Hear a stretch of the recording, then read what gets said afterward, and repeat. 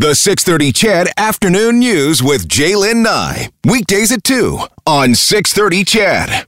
You know, every year, the day before Remembrance Day, we ask you to share your stories of your loved ones, your family history, those people who you hold in your heart as we move into Remembrance Day. Of course, you hold them in your heart throughout the year, but as we move into Remembrance Day tomorrow, oftentimes, you know, they bubble up a little bit more. We pay a little bit more attention. We think a little bit more. So I want you to continue to share those stories this afternoon at 780-496-0063. Thank you to everyone who's already sent me a message.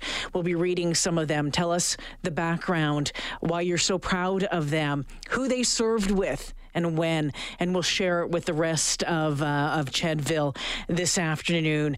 One of the country's former top military commanders is leading a push to honor some Canadian veterans of the Afghanistan war with Canada's highest military honor, the Victoria Cross. Former Chief of the Defence Staff, General Rick Hillier, is among those behind a grassroots campaign and an upcoming documentary that will tell the stories of 10 recipients of the Military Star of Valor, the nation's second highest military decoration. In a video message posted earlier today, he said simply, "It is time." Ladies and gentlemen, I'm General Rick Hillier. I was Canada's Chief of Defence Staff from 2005 to 2008. Those were some of the proudest years of my life, and they were also some of the most difficult years during our war in Afghanistan. I was proud of our troops then, and I'm proud of them now. Everyone was a hero, some more heroic than others. And out of those, some 25 were awarded the Star of Military Valor, our nation's second highest award for valor. Not one of them, however, not a single Canadian soldier who fought in Afghanistan received Canada's highest military honor, the Victoria Cross. It's true, Canada created its Victoria Cross in 1993, and as a nation, we had decided it was time to celebrate our own. Except that we've never done it. We've never awarded Canada's highest honor, the Canadian Victoria Cross, to a Canadian soldier. So today I ask you to join our campaign to award a Canadian Victoria Cross to a soldier or soldiers who you judge deserving. We've identified 10 awesome heroes, each of whom have won the Star of Military Valor for their incredible courage in the face of the enemy. And over the next year, we're going to tell their stories and recommend that at least one of them be awarded a Canadian Victoria Cross. I'm asking you to join me in this noble effort. It will culminate on Remembrance Day 2021, a year from now, when we will bring you a television special that will tell their stories and allow you to judge whether one or more should be awarded a Canadian VC. So please, share this video, like our Facebook page, and comment.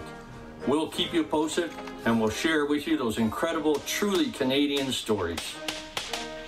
And now to all of those who are serving, to those who have served, I thank you for that service to this great nation, and to the 37 million Canadians who call it home, I thank you for that service, and I salute you. We remember. It is an honor this afternoon to welcome General Rick Hillier to the show. Sir, thanks for joining us today. Jaylen, it's my pleasure. Thank you. All right, let's start with this, with I think one of the most obvious questions. Why hasn't one of the Canadian Victoria Crosses been honored or been awarded to any of our members who served in Afghanistan? Well, I don't think it was done deliberately. In fact, I know it was not, because I certainly was engaged at the front part of the war in Afghanistan with the awards and nominations for awards to recognize incredible courage. But I think, we had not been at war for a long time, and we were all learning. Every one of us, from the youngest soldiers who went into combat to senior commanders like myself, to journalists who were covering us, to a government that was trying to, shape the conflict to achieve certain worthwhile things.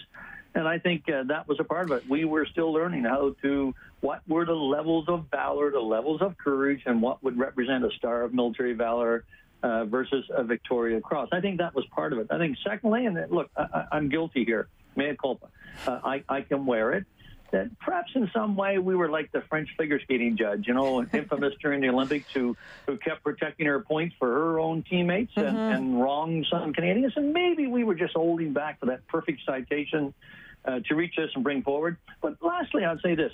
It's really tough to get recommendations and citations out of battle groups and brigades that are involved in mortal combat with the enemy.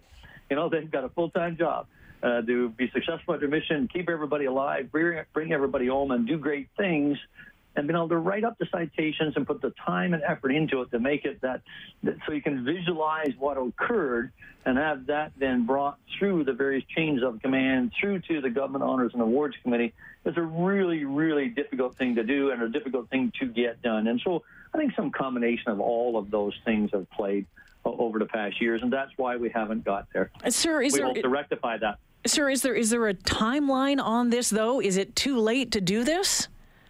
Something, our government that we elect as Canadians decides what they want to do or not. And so in my view, there is no time limit. There is no sort of expired or best before date.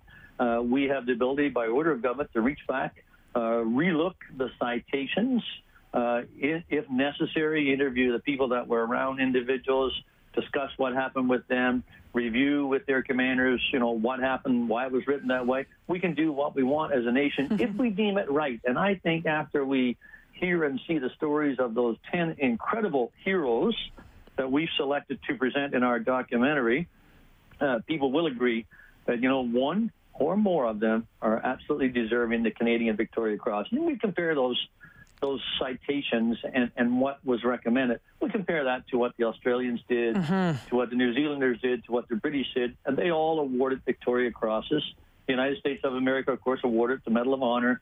The acts of bravery that I know about that so many of us witnessed are the equivalent of those, and I expect that people will be convinced that one or more deserve the Canadian Victoria Cross. We hope to make that case.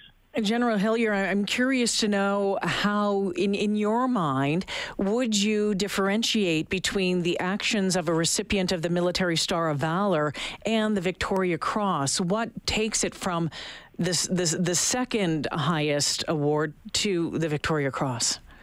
Well, I think it was Yogi Berra used to say, in theory, there's no difference between theory and practice, but in practice there is. And the actual actions and the bravery and the incredible courage of those individual soldiers will be what differentiates one from the other. Just that little bit, perhaps necessary to say, hey, this one here should be recommended for the Victoria Cross. And, the criteria are pretty clear when you look at Victoria Cross. It is uncommon valor in the presence of an enemy, and that's what we're saying, valor in the presence of an enemy. There, in my mind, are one or two for sure individuals who have met that criteria, who fought on despite being injured or wounded, who fought on despite their buddies being wounded or killed beside them, and who fought on knowing that they were the only person, on that flank, for example, between the Taliban attack and the rest of the company who were not prepared for that attack.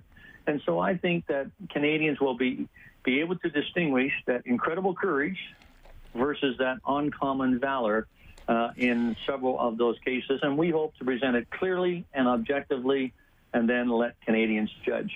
And anyone interested in checking out the Facebook page that you mentioned in the video earlier is Valor in the Presence of the Enemy. Sir, I know that we have a Military Star of Valor recipient in Edmonton right now, and I suspect that a lot of people listening don't know about him. In fact, he was the commander at 1 Canadian Mechanized Brigade Group. He now is the commander of 1 Canadian Division. Bill Fletcher was awarded that in 2006. As I mentioned, Brigadier General Bill Fletcher. I've been in the room a couple of times during change of command ceremonies when it's been brought up, and people have referred to him as a war hero. And General Fletcher, in his way, would downplay that, I think, like many of the recipients of this medal. When you look at the recipients, do you think that when they would hear that this effort is underway, that they would think that they are deserving of this, or would they just say, "Hey, you know what, sir, I was doing my job"? You know, every one of them will say, "I was simply doing my job, and I was simply doing what any other man or woman in that company or that battalion or the battle group or squadron would have done if they had been in that situation." And you know, and then they would also say, because I've heard it from all of them, and this medal belongs to everybody else who was there with me, because, you know, I wasn't there by myself. At the same time, we want to make the case to them that this is not about you being egotistical, or not about you, you know, wanting something more. This is about Canada recognizing appropriately the courage, the service, and the sacrifice that we ask from you in battle. And so it's not about you being egotistical whatsoever. It's about a healthy Canada, recognizing the people who served it so well. And at the same time, and this is important to me, it helps us tell their stories. Because, you know, and one of the reasons I got into this is because I want to tell the stories of those tens of thousands of Canadian heroes that I know about for the last 100-some-odd years, right up till now, that we don't tell so well in Canada. And, you know, after that movie about the hostage rescue in Iran, that Canadians were irritated when Canada wasn't mentioned hardly at all. You know, there was a little cartoon came out, and it was John Wayne takes Vimy Ridge. Well, if it had been an American action, there would have been a movie made about Vimy Ridge. We hardly even know about it. Most people in our country can't even spell Vimy, let alone know what occurred during such incredible... We want to tell their stories, and we want to show Canadians what incredible sons and daughters we have who continue to serve us in uniform and continue to serve and sometimes sacrifice for us, for all 37 million of us. We don't do nearly enough of that. We're looking at this as a pilot project. 2-hour special to tell those 10 stories, and then carry on with one project after another to tell the stories of those heroes right from, you know, the birth of our country through World War I, World War II, Korea, Afghanistan, and all the operations in between. Sir, I think it's a brilliant idea, and I can't wait to see it roll out in the months ahead. I have to ask you, tomorrow is Remembrance Day. You were Chief of Defence Staff from the beginning of 2005 to the middle of 2008, and if you look at what happened in Afghanistan during those years, that was a devastating time for a lot of Canadian soldiers. I think about 100 Canadians died during that time frame. When you go into Remembrance Day, where's your mind at? Oh my goodness, that's a tough question. You know, look, I've always been just mesmerized, enthralled, respectful of Remembrance Day ever since I was a little boy here in Newfoundland, where I am now. Yeah. A little tiny boy watching Remembrance Day, the Remembrance Day program from Ottawa on a little tiny black and white TV, and I'm thinking, oh my God, maybe one day I could get to go there. And you know, one day, 2005 in November, there I was representing all those uniformed men and women, those who had come before us, at the War Memorial, laying a wreath on their behalf, and it was incredible. And I remember those I served with particularly. And, you know, we had 100,000 people in the regular reserve force, Air Force, Army, Navy, Special Forces. I met most of them at one time or another. I got inspired by them. And some of them, of course, laid their lives down for us and our nation, you know, in the months and years following sort of 2005. I remember them. I surely do. And I do a toast to them. I also remember their families. Yes. And we don't do nearly enough of that, because their families stood by that brother or sister in arms during the worst of times, the most stressful of times, and sometimes their recognition was sorely lacking, and the support to them wasn't necessarily there all the time in the way it should have been. I remember them for this. Oh my goodness, they served just in a different way. That's what I remember. And I look around at this awesome nation that's so peaceful and serene, this country that stretches from coast to coast to coast, and this land that is so, so beautiful. I think, you know, we've been gifted that by those incredible people who serve in our uniform, and that's what I think about on Remembrance Day, and I'll do the same tomorrow. The pandemic doesn't mean we can't remember. General Rick Hillier joining me this afternoon. Before I let you go, sir, I was standing outside the Benny-Samer War Cemetery just down the road from Juneau back in 2003, and a veteran from the Italian campaign said to me with tears in his eyes, he said, we'll never have a future if we don't remember the past. And those words have stuck with me every day since then. Is Canada are Canadians doing a good enough job remembering the past? Can we do better? Well, I don't doubt that we can do better. Frankly, I think we're doing a very poor job of remembering the past. And to paraphrase what you said, therefore, at times we're doomed to doomed to repeat the mistakes from the past if we don't remember it. I don't think that if you go across our nation, and if you find 5% of the people who can talk to you in any respect about World War I or World War II and what Canada achieved there in building this great nation and a democracy and finding our place on the world stage and standing up to dictators and not accepting that human rights could be infringed upon, I would be shocked if you found more than 5% of our nation. Look at the number of people who wear poppies. I think it was last year I was into the center of Toronto and I passed thousands of people, and I would say I counted on probably two hands on those fingers the number of people who were wearing poppies. And it was from every part of our society who were not wearing a poppy and not remembering. We certainly can do a better job. We can do a better job in our schools.